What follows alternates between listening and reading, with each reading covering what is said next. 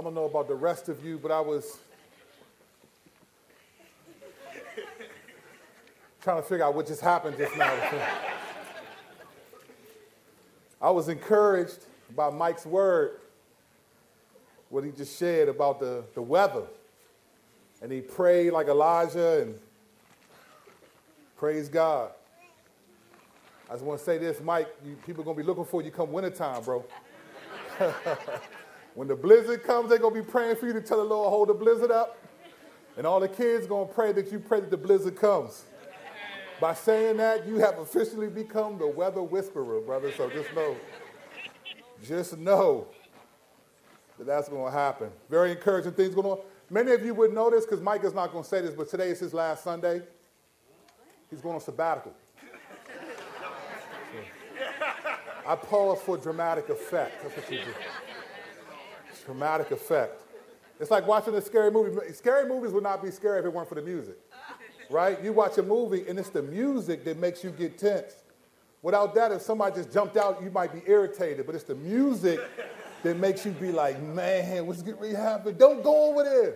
It's the music that makes you talk to the screen. So, Mike, we will miss you, buddy. Mike will be gone for the month. We'll be praying for him and that he would enjoy his time with his family. He will be gone. And Donna will be retired, so I'm holding the fort down, me and Jasmine. So pray for us. Jasmine we'll be all right. We will be back to back. All right, we are back in familiar ground today. We are returning to the book of Romans. I don't know if that's because we returned to the book of Romans because y'all tired of us not being in Romans. I'm not sure what that means.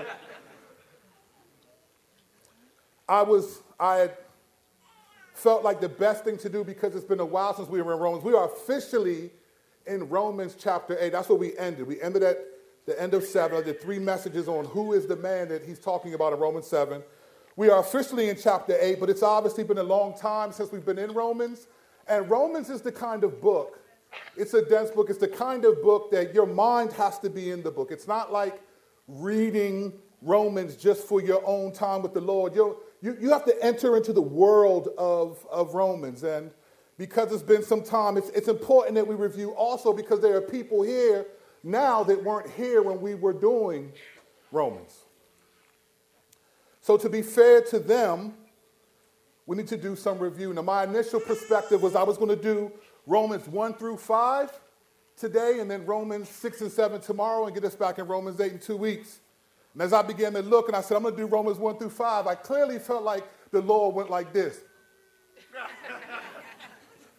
And as I looked, if I would have tried to review chapters 1 through 5 in Romans, I would have been able to hit one verse of each chapter and try to, it's impossible. Romans is too important, actually, to do that. The book is too important to just stay at 30,000 feet and try to bring us back into it. It's just too important. So today we're going to look at chapters 1 and 2, and next week 3, 4, and 5, then 6 and 7, and then we'll be back to our regularly scheduled broadcast in Romans 8. Now, Romans, for me personally, for some of you who were here when we did this, you're going to hear some things that I said before because this is a review. But I want to say something amazing about Romans. Romans, to me, in many ways, is the most amazing letter in the Scriptures. Not because it's 16 chapters, or not because it's the most theological. Romans, to me, represents the greatest demonstration of God's grace. And I don't mean by the content, not the theology within it, because every letter represents God's grace in its content. Romans represents the greatest grace to me because if you think about this for a second, Rome is the city where Jesus was crucified. So remember, the Jews went to the Romans, they went to Pontius Pilate and asked him to execute Jesus, and Pilate tried to wash his hands from the responsibility of doing so, and his wife even had a dream not to do it, but eventually Pilate gave way because he was afraid of if it got back to Caesar, that he wasn't acting in accordance with what he should do, and so he gave in and he crucified the Lord. And we know from the scriptures that there were Roman soldiers that were tying Jesus to the cross and nailing his feet on the cross, and Jesus is praying for them, Father, forgive them, for they know not what they do. And then they hoisted him up, and the Romans are casting lots for his clothes. It was the Romans who killed the Lord, literally. And for there to be a church in Rome with one of the most theological letters in the Bible, it is amazing. Amazing display of God's grace. The very city, the very people that killed his son, instead of destroying the whole nation, he provides a church and a letter to help them understand and live in light of the person that they murdered. This is a significant display of God's grace. These are the people that killed. This is the city. And now there's a church. There's a church in Rome. Now this city is very important. Rome is somewhat like New York City. It's a port city. People travel here from all over the world. Okay? So this is important. To have a church in Rome is to have a church in this day and age, the most influential city in the world. So if you can get a church here and people are sharing the gospel and they're working at ports and they're fishermen and they're sharing the gospel and people believe the gospel and go back to where they came from, they take the gospel with them. So a church in Rome is a big deal. And despite the fact that these are the people who killed Jesus, what an amazing God we serve. Sidebar. If God can forgive, love, and establish a church in the city that killed his son, why wouldn't he forgive and love each of us, even when we fail at times? Be encouraged by this letter. This church was not planted by any apostle that we know. Paul is writing to them, which we'll see in just a moment. Paul is essentially introducing himself to them in this letter. And because he knows of the significance of this city and what it means to have a church there, he's going to lay it on them. In fact, no other letter has the kind of introduction that this letter has. Now, this church, the Jews were excommunicated by the Emperor Claudius in AD 49. There was some fighting between the Jews and the Christians. It was causing a havoc in the city. So Claudius told all the Jews to leave. So all that's left are Christians, Gentiles, and the church is established. And we'll see in chapter 16, when we get there in 6 or 7 years, that Paul, for those of you who've been around there, know the joke. For those of you that not, don't worry about it. So Paul sends people to that city. He's going to say hello to this person and greet this person and greet that person and greet this person. So we're going to see that this was a strategic plan from Paul. He sent people to this city because he knew of its importance. And so all the Jews leave, and for 5 years, it's just a Gentile church. And then Claudius dies, and all the Jews come back. Now, during that 5-year period, this church has established its own views of what it means to be a Christian. It's established its own views, many of them disheartened towards the Jewish people because they were the ones who gave Jesus over to be killed. So they're coming back, and now some of those Jewish Christians are coming together, and there's a chance for there to be a great church or a clash of the titans. This is not just, oh, okay, you guys are back. There's different theological understandings, different challenges. It's not just, oh, like our church, oh, we're just diverse. It's way more complicated. So as these Jews come back around AD 54, now they're coming back to a church that is established that has not had any Jewish foundation. And there are Jewish people who have longly, for most of their lives and their whole history, have not had a favorable view of people that were not Jewish, which we call the Gentiles. So there's a chance for friction. There's a chance for friction. The best I could put it would be like if someone here had a horrible racial experience and then you come in and you're sitting beside someone who's the same ethnicity and looks just like the person who did something to you, how difficult would it be for you to be beside that person in church? They're coming back and anything can happen here. And we can say, no, they're all Christians. Well, there's Christians in this room. There's Christians all over the world and there's challenges, right? So they come back together. Could have been a hostile environment. And Paul, seizing the moment, opens his letter in chapter 1 with these words. Beginning in verse 1, and I quote, reading from the CSB translation. Paul, a servant of Christ Jesus, called as an apostle and set apart for the gospel of God, which he promised beforehand through his prophets in the Holy Scriptures, concerning his Son, Jesus Christ our Lord, who was a descendant of David according to the flesh, and was appointed to be the powerful Son of God according to the Spirit of holiness by the resurrection of the dead. Through him we have received grace and apostleship to bring about the obedience of faith for the sake of his name among all the Gentiles, including you who were also called by Jesus Christ. To all who are in Rome, loved by God, called as saints, grace to you and peace from God our Father and the Lord Jesus Christ. This is his hello. This is Paul's version of hello.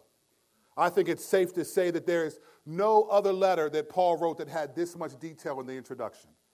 This introduction gives you the severity of the location of this church in this city and what Paul's hoping to accomplish. Because Paul could have easily, as he does in most of his letters, just used verse 1 and verse 7 and moved on. Verse 1, Paul, a servant of Jesus Christ, called to be an apostle, set apart for the gospel of God. Verse 7, to all who are in Rome, loved by God, called as saints, grace to you and peace from God our Father and the Lord Jesus Christ. And we would have been okay with that.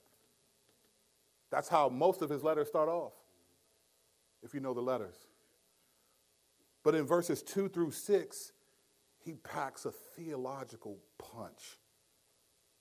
He's establishing something significant for this church.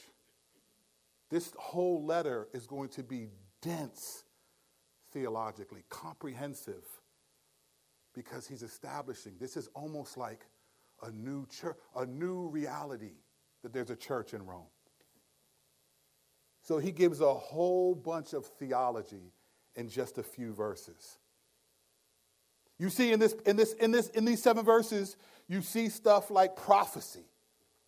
In verse 1 and 2, Paul, a servant of Jesus Christ, called as an apostle and set apart for the gospel of God, which he promised beforehand through his prophets in the Holy Scriptures.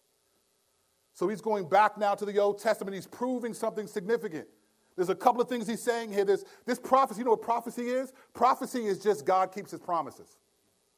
God keeps his promises. We talked about this in another meeting. Whenever you see genealogies, like the beginning of Matthew, it's showing you God keeps his promises. And here are generations of people that have lived through the promises to be fulfilled in Jesus Christ.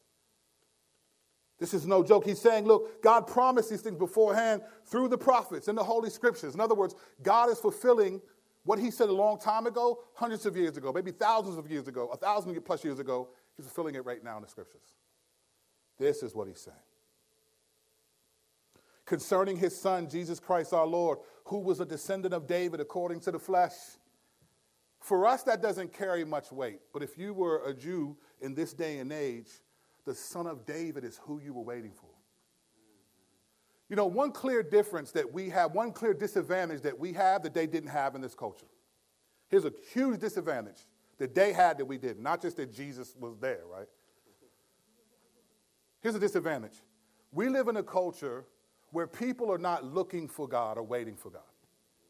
We live in a culture where the church has been established for some years, and there's a ton of people who have church hurt, maybe even in this room. There's church hurt. You've been hurt by either pastors or people in churches. Your propensity to trust people has lessened. You have no desire to really open up. And so you may know you need church, and may need relationships, but you don't really trust anybody because you've experienced church hurt. You're not looking for God. You've already experienced them, and to some degree don't like some of your experiences.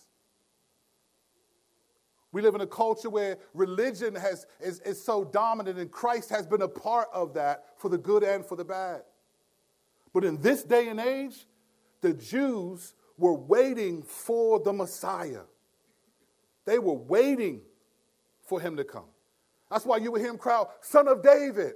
Or when they went to find Peter, they said, Peter, we think we found him, the Messiah. And everyone knew who, really? When John the Baptist was baptizing in Matthew 3, they're asking him, Are you him? And he was like, no, I'm not. The one coming after me is. They had this notion, there was a level of spirituality and waiting for God to come restore and redeem them that we don't have today. So when he's talking about here, a descendant of David according to the flesh, they know what that means. For us, it's just a phrase. We get it too, but it doesn't resonate because we weren't waiting for the Son of David like they were. He's acknowledging in his hello that what I'm about to tell you is very serious. And the proof of what I'm telling you is it's been fulfilled throughout the scriptures from God's prophets. Prophets is happening now. Verse 4, and he was appointed to be the powerful Son of God according to the Spirit of holiness by the resurrection of the dead. I mean, he's getting into justification is in here, sanctification, personal identity, adoption. It doesn't say sons and daughters, but that's what resonates in this passage.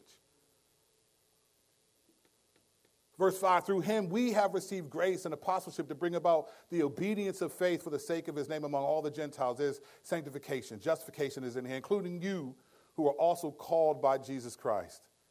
To all who are in Rome, loved by God, called as saints. Grace to you and peace from God our Father and the Lord Jesus Christ. Wonderful introduction to people who don't know him, they know about him, but to demonstrate the reality. Look at what he covers. Who God is, who he is, and who they are. All in these 7 verses.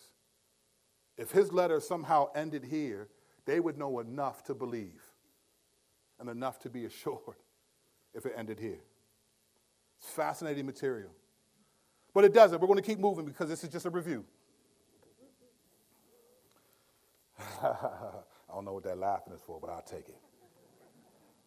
All right, beginning in verse 8. Here's what he says. And he gives his introduction. He gives us hello. And then he goes into verse 8. First, I thank my God through Jesus Christ for all of you because the news of your faith is being reported in all the world. That's a crazy verse. We'll come back to that in a second. God is my witness, whom I serve with my spirit, in telling the good news about his son that I constantly mention you, always asking in my prayers that if it is somehow in God's will, I may at last succeed in coming to you. So here it is. Paul hasn't seen them yet. He hasn't met them yet. He just knows about them, knows that they're established, and he's been hoping to get to them. So this letter is sort of his introduction before he gets to the city to see them.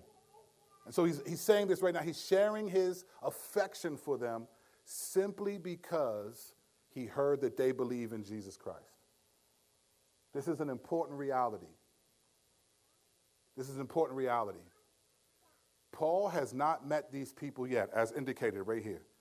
I may now at last succeed in coming to you. He hasn't met them yet. But listen to what he says about them going forward. Verse 11, for I want very much to see you, that I may impart to you some spiritual gift to strengthen you. That is, to be mutually encouraged by each other's faith, both yours and mine.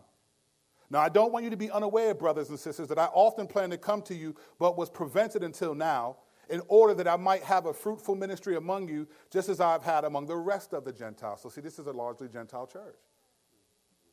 He's identifying them, Gentiles. I am obligated both to Greeks and barbarians, both to the wise and the foolish. So I'm eager to preach the gospel to you who are also in Rome. Listen to what he's saying here. I don't know you. I haven't met you, but I love you already. There's a love I have for you and a desire to be around you. Why? Because I heard that you believe in Jesus Christ like I do. I heard that you believe in Jesus, and so I love you.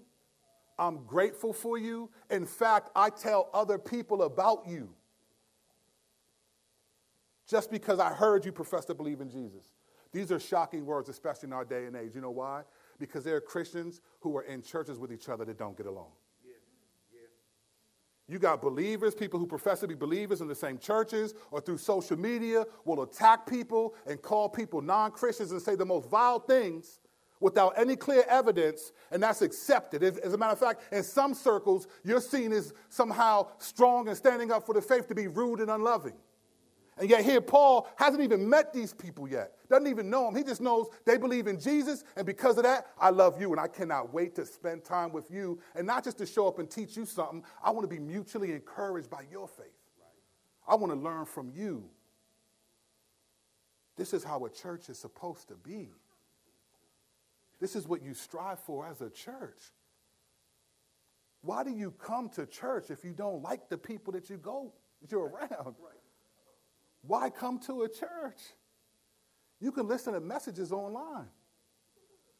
When you come to a location, there should be an expectation that you have. Because God has one for you. He has one for me. Raise your hand if you've been coming to this church longer than 3 months. Okay. Good. Now y'all worried, like, what's he going to say next? Here's a question. This is off of what you thought I would say. Raise your hand if you feel like you don't have relationships in the church after being here more than 3 months. You don't have to be afraid. Okay. All right. 1. Was it more than 1? Just relationships where you know people in the church and they know you. Okay. Good, you know why I asked that question? Because that should never be true in a church. That should never be true in a church. Now, let me say this.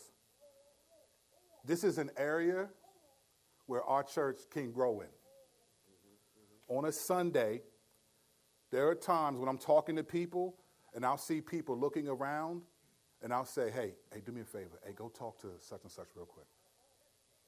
Can you talk to that person over there? Can you ask her who she is and how she's doing? Because you know what happens when you come to a church that's supposed to be loving? Say you come here and you like the message. Oh, he was funny. I like this stuff. That doesn't matter. What matters is the relationships that you build, the people that talk to you after church. When you don't have that, you can be like, oh, I like that church, but people didn't talk to me, so I left. And you know what? I heard that recently about our church.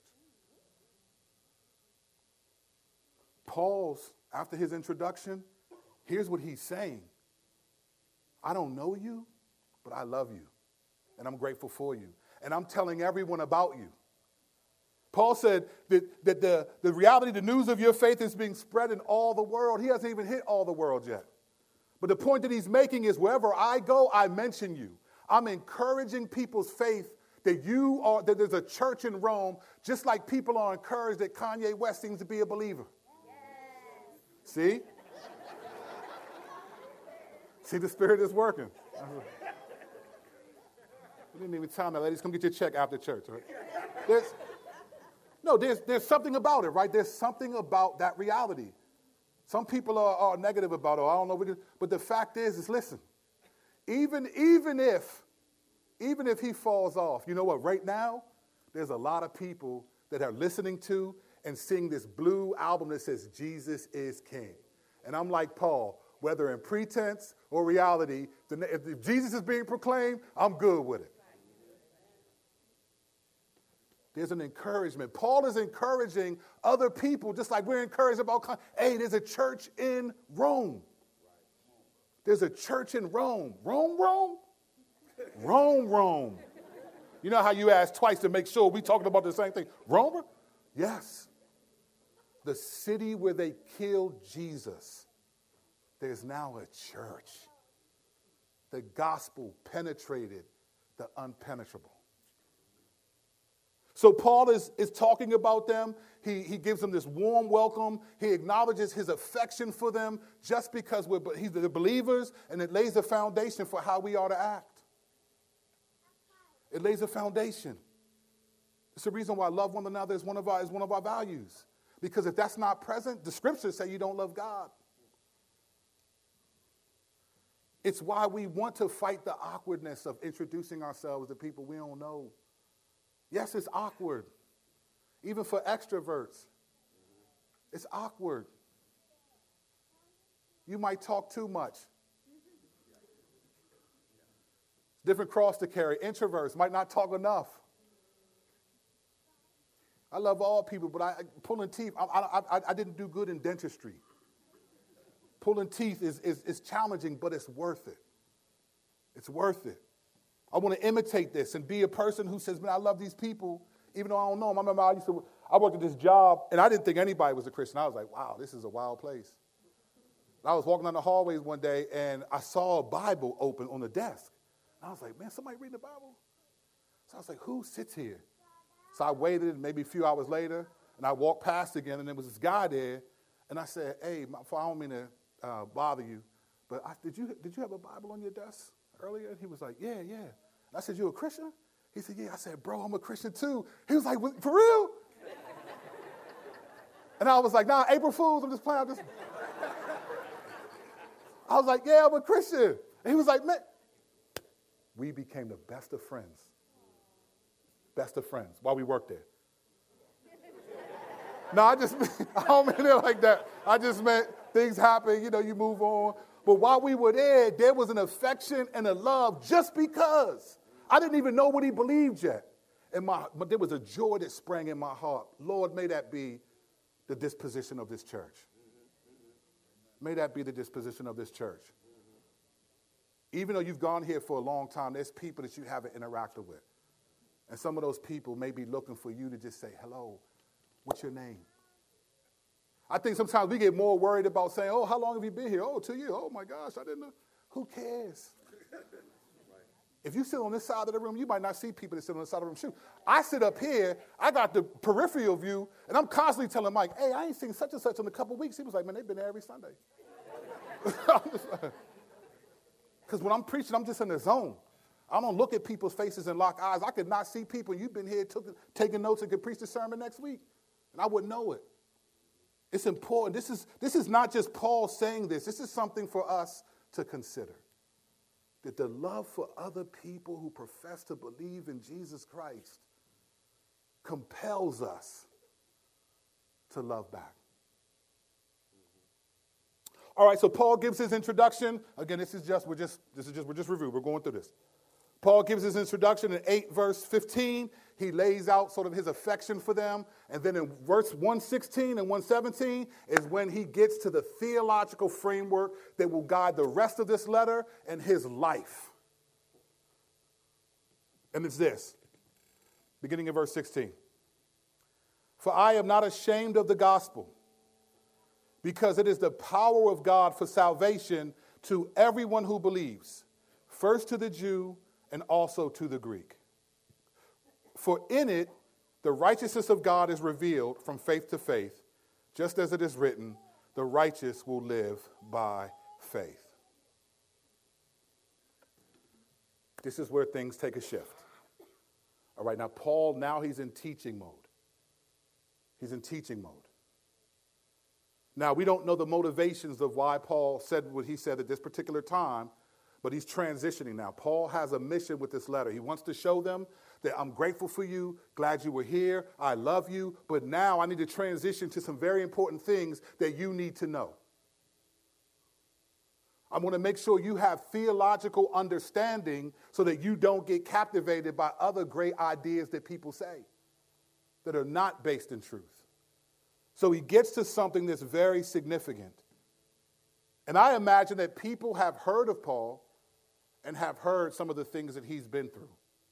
And so Paul begins this transition after greeting them, telling them he loves them, that he's obligated, in verse 15, he's obligated to the Greeks and the barbarians. In other words, I'm obligated to share the gospel with all people. And then he says, I'm not ashamed to do so. Now, this is a powerful statement coming from this person. Let me tell you why. You don't have to turn here. In Acts 9, verses 15 and 16, after the Lord knocks Paul off of his horse and blinds him, the Lord goes to a man named Ananias and says to him, go, For this man, talking about his Saul at the time, is my chosen instrument to take my name to the Gentiles, kings and Israelites. I will show him how much he must suffer for my name. Okay, so here's what God says to him. Tells this guy, go to him. He's going to lay hands on him, give him his sight back, and then God's going to use him. And he said, I'm going to show him how much he must suffer for my name's sake. Now, mind you, Paul wasn't at that conversation. So he didn't know that he was going to suffer. He just knew the scales come out, I believe. He's baptized, then he starts preaching and learning. He has no idea the suffering he's going to experience. He was not a part of that conversation. But in 2 Timothy 3, verses 10 and 11, here's what he says to Timothy, a young pastor that he's discipled. This is his son in the faith. And he says this at the closing of his letters to Timothy. He says in verse 10 and 11, but you have followed my teaching, conduct, purpose, faith, patience, love, and endurance, along with the persecutions and sufferings that came to me in Antioch, Iconium, and Lystra. What persecutions I endured, and yet the Lord rescued me from them all. So here at the end of his life, he's writing to Timothy and saying, listen, you've seen me persevere despite the persecution and the suffering, despite the opposition. You've seen me. And he starts naming the places. Iconium, Lystra. He's naming these. These are very vivid memories for Paul. And he says, yet the Lord rescued me from them all. And you can read that and think, oh, okay, things are going to happen to him, but then nothing happened, and so he got out of it. The Lord rescued him from them all, but that's not what he's saying. He's saying, I got through them, and I still believe in Jesus. And that was rescue to him. Let me prove the point.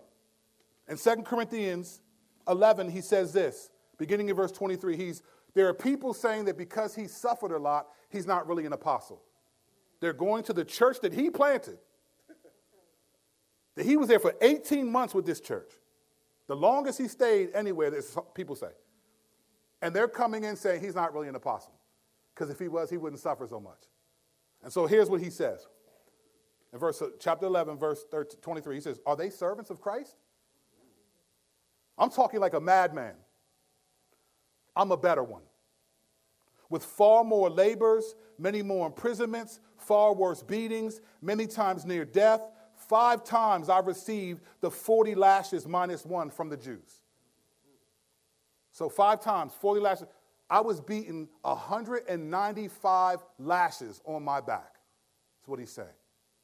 And those whips had bone, stone, and glass at the end that were designed that when they hit your skin, they ripped it off. 195 times he was beaten. He says 3 times I was beaten with rods. Once I received a stoning. A stoning. Where people gather rocks, pick up rocks, big rocks, and they throw them at you with the intent to kill you. And we know in Acts, he was left for dead. They thought they killed him. That means there was blood everywhere, and he wasn't moving. This is the suffering that God said that he's going to experience. And he's saying this suffering is what makes me an apostle. In other words, the lack of suffering doesn't make you a Christian. The perseverance through it proves you are. He continues, 3 times I was shipwrecked. I've spent a night and day in the open sea. When he says that, he means he didn't know if he was going to make it. The open sea. After being shipwrecked, that means he wasn't on a boat. He was on a piece of wood floating. And they may not have had Shark Week back then, but they knew that there were animals. They knew there was fish that could kill him. So he was in that thing wondering, is God going to kill me? He says, I spend the night and the day in the open sea. On frequent journeys, I face dangers from rivers, dangers from robbers, dangers from my own people, dangers from Gentiles, dangers in the city, dangers in the wilderness, dangers at sea, and dangers among false brothers, toil and hardship, many sleepless nights, hunger and thirst, often without food, cold and without clothing. Not to mention other things, there is the daily pressure on me, my concern for all the churches. So when he says, I'm not ashamed of the gospel, he's saying, I'm not ashamed to be physically beaten or even killed because of who Jesus Christ is. This is the call for the believer. I'm not ashamed enough to be ridiculed because I stand with a sexual ethic that the Bible teaches. I'm not ashamed of the gospel because I want to love in the way that Jesus calls for, even though people tell me that's not the way I should be. I should be offended. I'm not ashamed of the gospel because my political affiliation doesn't determine my eternal destination. The gospel does. You know why this is important for us? Because we're living in a culture where it's telling you to be ashamed. Be ashamed. Be ashamed, be ashamed. And many in this room and in the church are falling victim to it. Being ashamed, being ashamed, being ashamed. Then when you do give in to sin, then you got the enemy telling you, be ashamed, be ashamed, be ashamed. No, the gospel is what saves you and gives you confidence. The component of the gospel, the salvation component, means your sins are forgiven. When Jesus is God, comes in human form, lives the way God commanded it for everyone to live, lives perfectly, dies brutally, and then says, everyone who believes in me will have their sins forgiven.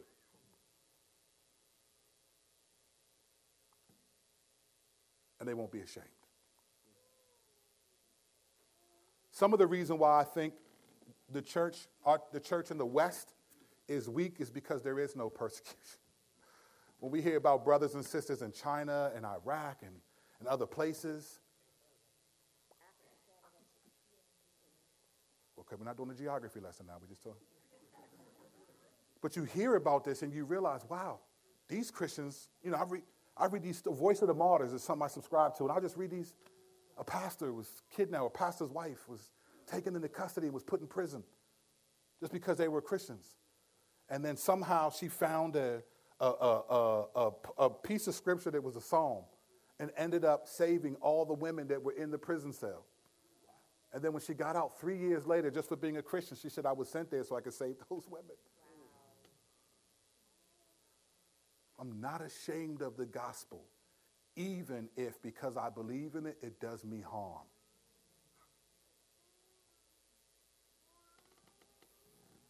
And there's so much more to say, but I got to keep moving. All right, so I'm going to start at verse 18. So Paul now, after explaining this about the gospel, it's the power to save, it justifies, he goes into now, let me explain to you sort of the world and the way you should see the world. Let me explain to you sort of how things are in the world. It's almost like what Paul's doing here is what Moses did for the Israelites in writing the creation account. Writing the creation account, writing the story of the flood. They had already heard this stuff, but they had heard it from the Egyptian perspective. The Israelites had been in Egypt as slaves for 400 years. So after that many generations, they might not even remember that there's an account outside of that. So Moses writes this from God to help them have an accurate understanding of how did they become God's people, how did the world, what do I think about this flood that took over the world? There's other accounts that say that. So he writes the accurate version and gives it to them, and Paul is doing that right here. Is he's starting to explain, here's why the world is how it is, but he's talking about the non-Jewish world. And he says these words, beginning in verse 18. For God's wrath is revealed from heaven against all godlessness and unrighteousness of people who by their unrighteousness suppress the truth. Since what can be known about God is evident among them because God has shown it to them. For his invisible attributes, that is, his eternal power and divine nature, have been clearly seen since the creation of the world, being understood through what he has made, As a result, people are without excuse. So here's what he's saying.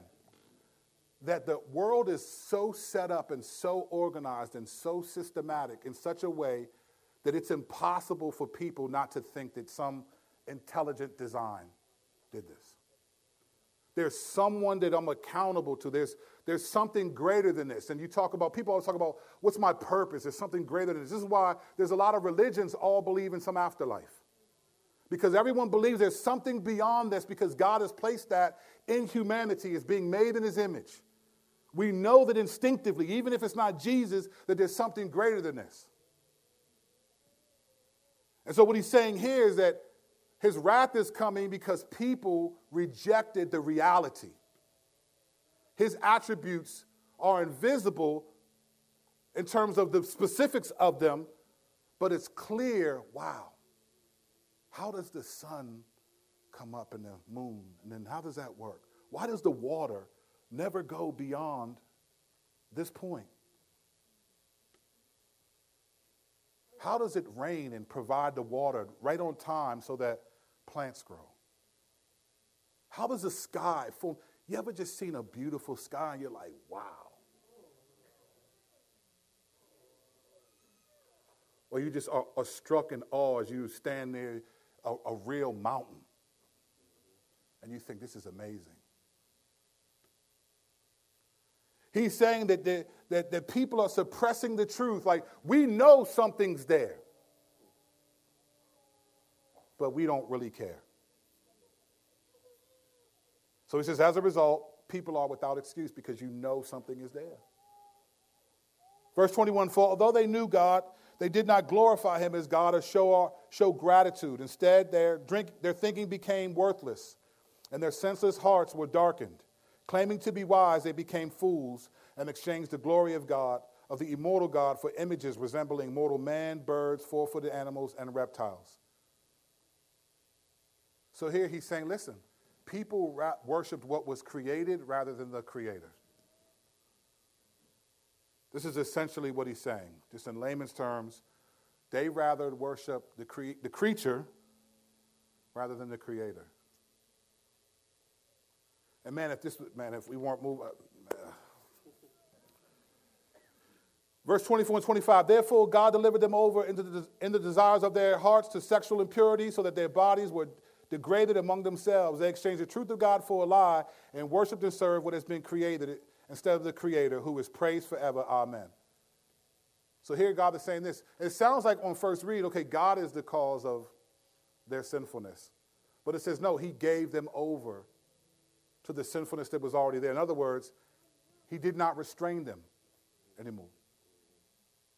Because of their rejection of him, he didn't restrain them. He didn't restrain them. He let them sin in ways that they wouldn't have. You know why this is an interesting verse? Because if it's true that God gave them over, that means he was restraining them, then that means that God also restrains us. Even as non-Christians, we're restrained. There's a reason why society, for the most part, functions in a particular way. I'll never forget, I was watching a soccer game. I forgot where it was. It was in a hostile place, right? I was watching a soccer game. And the crowd, it was maybe, looked like it was 100. How many people in them stadiums, Chris? You would know. 130? Okay. At least 130,000 people in this stadium. And the team that everybody came to see was getting ready to lose. And the crowd was getting upset, so much so that you started seeing police officers run out and spread around the stadium, right? There were 67 police officers spread around the stadium. How are you going to stop 130,000 people?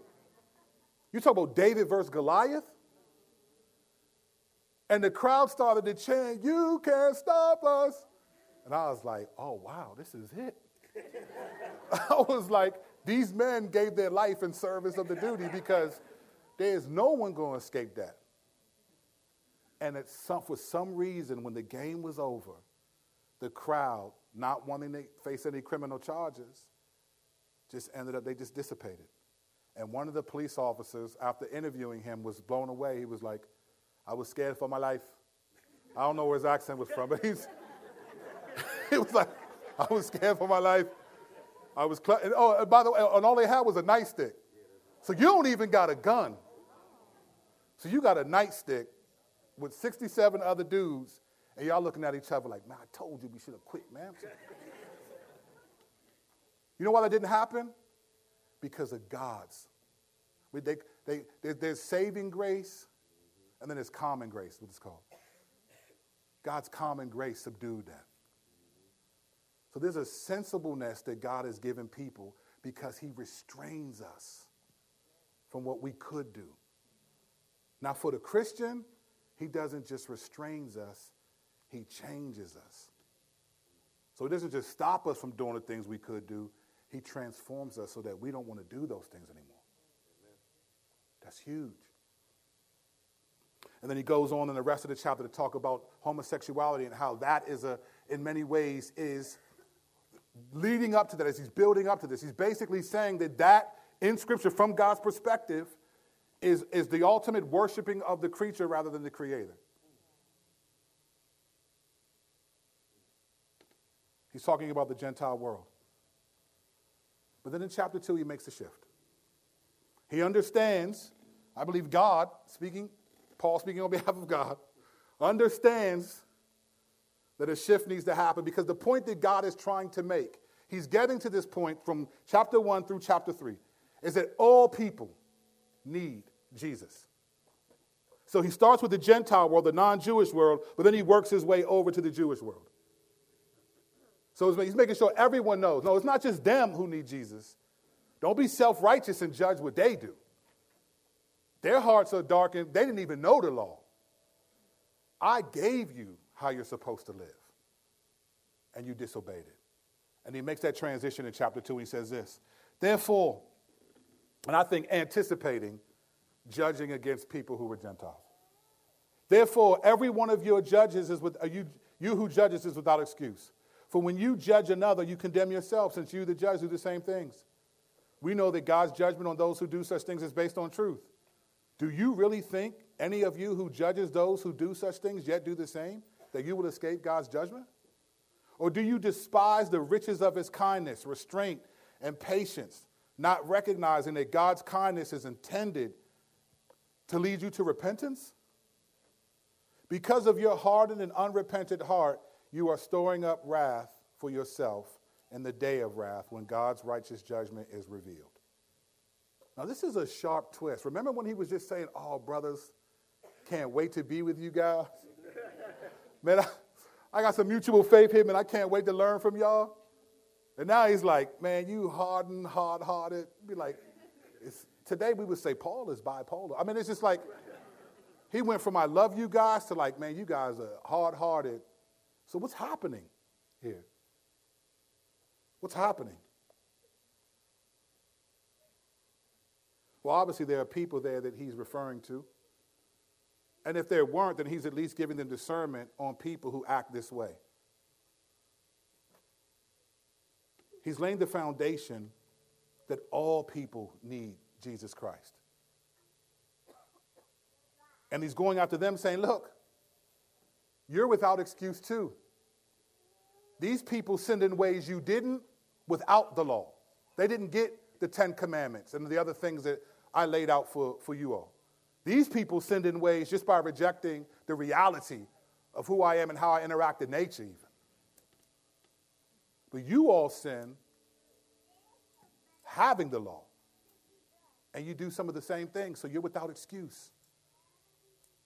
So he's calming down. Flatten that chest a little bit. There's no reason to boast because you don't do the things they do, or you do, and you think because I'm a God of grace that you're just going to be forgiven. You're without excuse. The language here is pretty self-explanatory. Every one of you that judges all the sins that others do are worse because you do some of the same things. You're worse. This is why we always got to be careful. Always. Got to be careful when we're aware of what other people struggle with. Because it may not be what you struggle with now. Maybe you got through it and it's easy for you. Oh, just do this. Or maybe you don't struggle with it. But there's something you do. There's something you struggle with that is the same thing to God. James said if you break one portion of the law, you're breaking what? All of it. Because you're supposed to be perfect. There's something you do. Now, the context of judging here, he says that we know that God judges in his truth. The judging that he's talking about is condemning other people. Condemning people, in other words, their destination being condemning people like they're going to hell. He said, when God judges based on truth, the reason why is because God has never sinned. So anytime he makes a judgment, it's based on truth. When we make judgments, when we condemn people, it's not based on truth because we've sinned as well.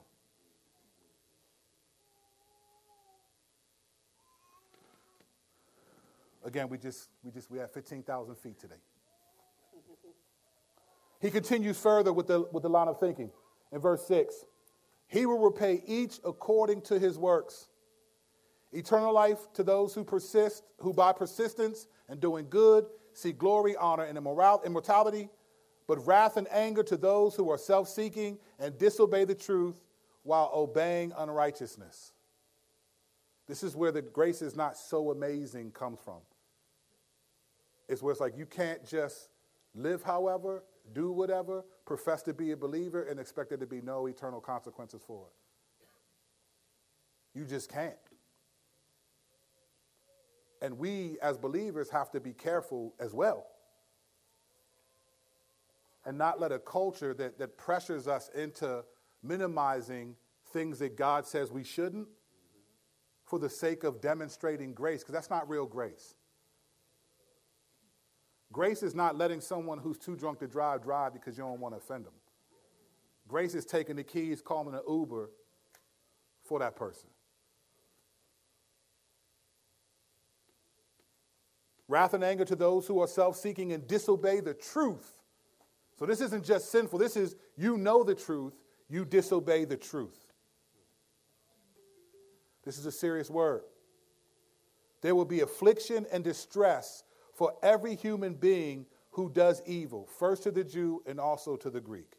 But glory, honor, and peace for everyone who does what is good, first to the Jew and also to the Greek. For there's no favoritism with God. So when he says there'll be affliction and distress for every human being who does evil, he's not talking about in this life, because everyone does that. He's talking about in the next life. In code, he's saying people are going to hell in the next life for their disobedience of the truth. He's talking about believers now. He's not talking about just the world. He's talking about people who know the truth. To them, it was the law. To us, it's the gospel. He's saying there's a punishment for people who know the truth, but as he described it, obey unrighteousness. There's no favoritism. This is the word of God. And it's almost like he's asking the question to this, as he's laying this out for them, which one are you? Which one are you? I don't know if you've ever heard the phrase, God doesn't have any grandchildren. You know what that means? God has sons and daughters. No one gets to heaven because they were related to somebody that was godly. No one makes it because you grew up in a Christian home or you heard the gospel in college and there was some fruit in your life and then you walked away from it. That's not how it works. It's persevering, enduring, fighting the good fight.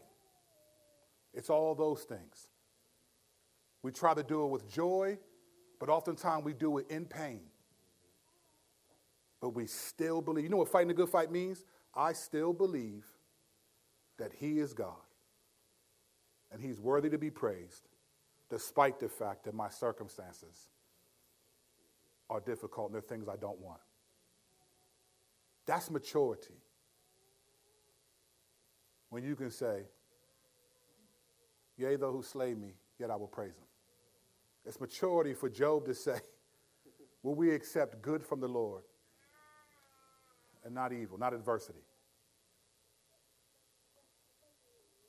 The Lord will give us all adversity and give us all good. It's the adversity that's the issue.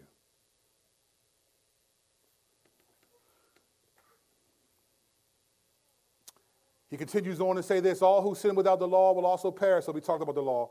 All who sin under the law will be judged by the law. For the hearers of the law are not righteous before God, but the doers of the law will be justified. So when Gentiles who do not by nature have the law do what the law demands, they are a law to themselves, even though they do not have the law. They show that the work of the law is written on their hearts. Their consciences confirm this. Their competing thoughts either accuse them or even excuse them on the day when God judges what people have kept secret according to my gospel through Jesus Christ. You know, you ever had somebody say, okay, but what about all the people, like when you're trying to share the gospel, what about all the people who never heard the pygmies in Africa or something? You know, people say stuff like that. You know what this passage is saying is that God has so written his law on man's heart that even without hearing that, people still have a standard of good and evil, a morality that God can measure and judge people by. He can judge you by your own conscience. Now, this is kind of mysterious stuff and how it plays out, and the Bible doesn't lay out how God is going to judge people who never heard the gospel. But I know according to this passage, God has put his law on man's heart. This is why a baby, I said this last week, I always watch these videos of like at pets and stuff and how they interact with each other and kids. And there was this baby 2 years old, probably 18 months, because he was eating an ice cream cone, and the mom was videotaping it, and the dog walked up and then bit the cone and ate it and then took it. And the baby looked up at whoever was holding the camera, and then looked at the cone and started to cry. You know what happened? That baby knew this was wrong. This was wrong. That was my cone, you know? That baby, without understanding much in the world, understands justice, understands good and evil. The cone was good. The dog eating it was evil. And now I want something done about it, right? You know what can happen? Because it's innate. God created us this way. So what the passage is saying is that God can judge people based on their own consciences and still be right. Even if they don't get to hear the message of Jesus. They can hear the message of the law. I can judge you by the law that I put in your own heart. And how well did you keep that? Much more to say, but I got to wrap up. We're just reviewing anyway. We'll close with this passage where he ends. He says this. Kind of circles back and describes everything. He's going to introduce the reality of circumcision, because for the Jews, circumcision meant they were in the people of God. They were seen justified by God, is what circumcision kind of meant to the Jews. They thought, you know how there are some people that think, I'm Catholic, I was confirmed. I remember one guy was like, we were talking about heaven and hell. He was like, I'm Catholic. I said, so you going to heaven because of what? He was like this, I was confirmed as a Catholic. I didn't know what this meant. But he meant I was confirmed a long time ago, so I'm good. I was like, I don't think so, bro. I don't think so. So the Jews kind of thought that, hey, we were circumcised, like we're good, we're God's people. And he's going after that, saying, no, that circumcision doesn't save you. You need Jesus. You still need Jesus. And here's what he says in the beginning of verse 17. Now, if you call yourself a Jew and rely on the law, which is like the Ten Commandments and things like that, and boast in God and know his will and approve of the things that are superior, been instructed from the law, and if you are convinced that you are a guide for the blind, a light to those in darkness, an instructor of the ignorant, a teacher of the immature, having the embodiment of knowledge and the truth and law. So if you believe the law and you know all these things and you're trying to disciple and help other people, if you got all that figured out. Verse 21, you then who teach another, don't you teach yourself? You who preach, you must not steal. Do you steal? You who say you must not commit adultery, do you commit adultery? You who detest idols, do you rob their temples? You who boast in the law, do you dishonor God by breaking the law? For it is written, the name of God is blasphemed among the Gentiles because of you. Man, I wish I had a little bit more time. That verse is one of the scariest verses in the Bible. The name of God is blasphemed among the Gentiles because of you. Man, is that not true today? Circumcision benefits you if you observe the law, But if you are a lawbreaker, your circumcision has become uncircumcision. In other words, yeah, you were circumcised, but once you break the law, it's like you're not circumcised.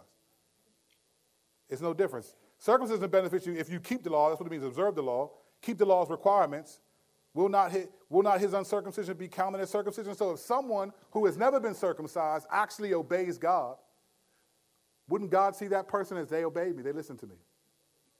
This is the point he's making. This isn't about your circumcision. This is about the circumcision of the heart. That I love God and want to believe in him and obey him. This is not about that. This is about the heart, like I actually believe. Not I grew up in church or I used to do this, so I'm good because... No, that's not what he's saying. Verse 26, so if an uncircumcised man keeps the law's requirements, will not his uncircumcision be counted as circumcision? A man who is physically uncircumcised but who keeps the law will judge you who are a lawbreaker in spite of having the letter of the law and circumcision. In other words, there are people who didn't get the law but that obey God will judge you who got the law because you disobey God. Verse 28, for a person is not a Jew who is one outwardly, and true circumcision is not something visible in the flesh. On the contrary, a person is a Jew who is one inwardly, and circumcision is of the heart by the Spirit, not the letter. That person's praise is not from people, but from God. In other words, he's saying, listen, those who believe, he's leading up to this point. Chapter 3, we'll see next week, he's leading up to this grand statement that all have sinned and fall short of the glory of God. So what he's trying to help them distinguish is like, listen, just because you've been circumcised and you know the law, you don't keep it. The Gentiles who weren't circumcised, that didn't know the law, they keep it better than you. These people are going to judge you because they're the true Jew. The Jew is not just an ethnic designation. It's not just an ethnic designation from God's perspective. It's those who believe and live for God and love God. He says by the Spirit, not the letter. In other words, okay, fine, you can keep your 10 commandments, but if you reject Jesus, you're not going to make it. Because the 10 commandments were supposed to be obeyed perfectly. Once you disobey them once, that's it. You can't ever do it perfectly. So you've disqualified yourself from being able to observe the law. That is why Jesus had to come. He's the only one that could keep the law perfectly.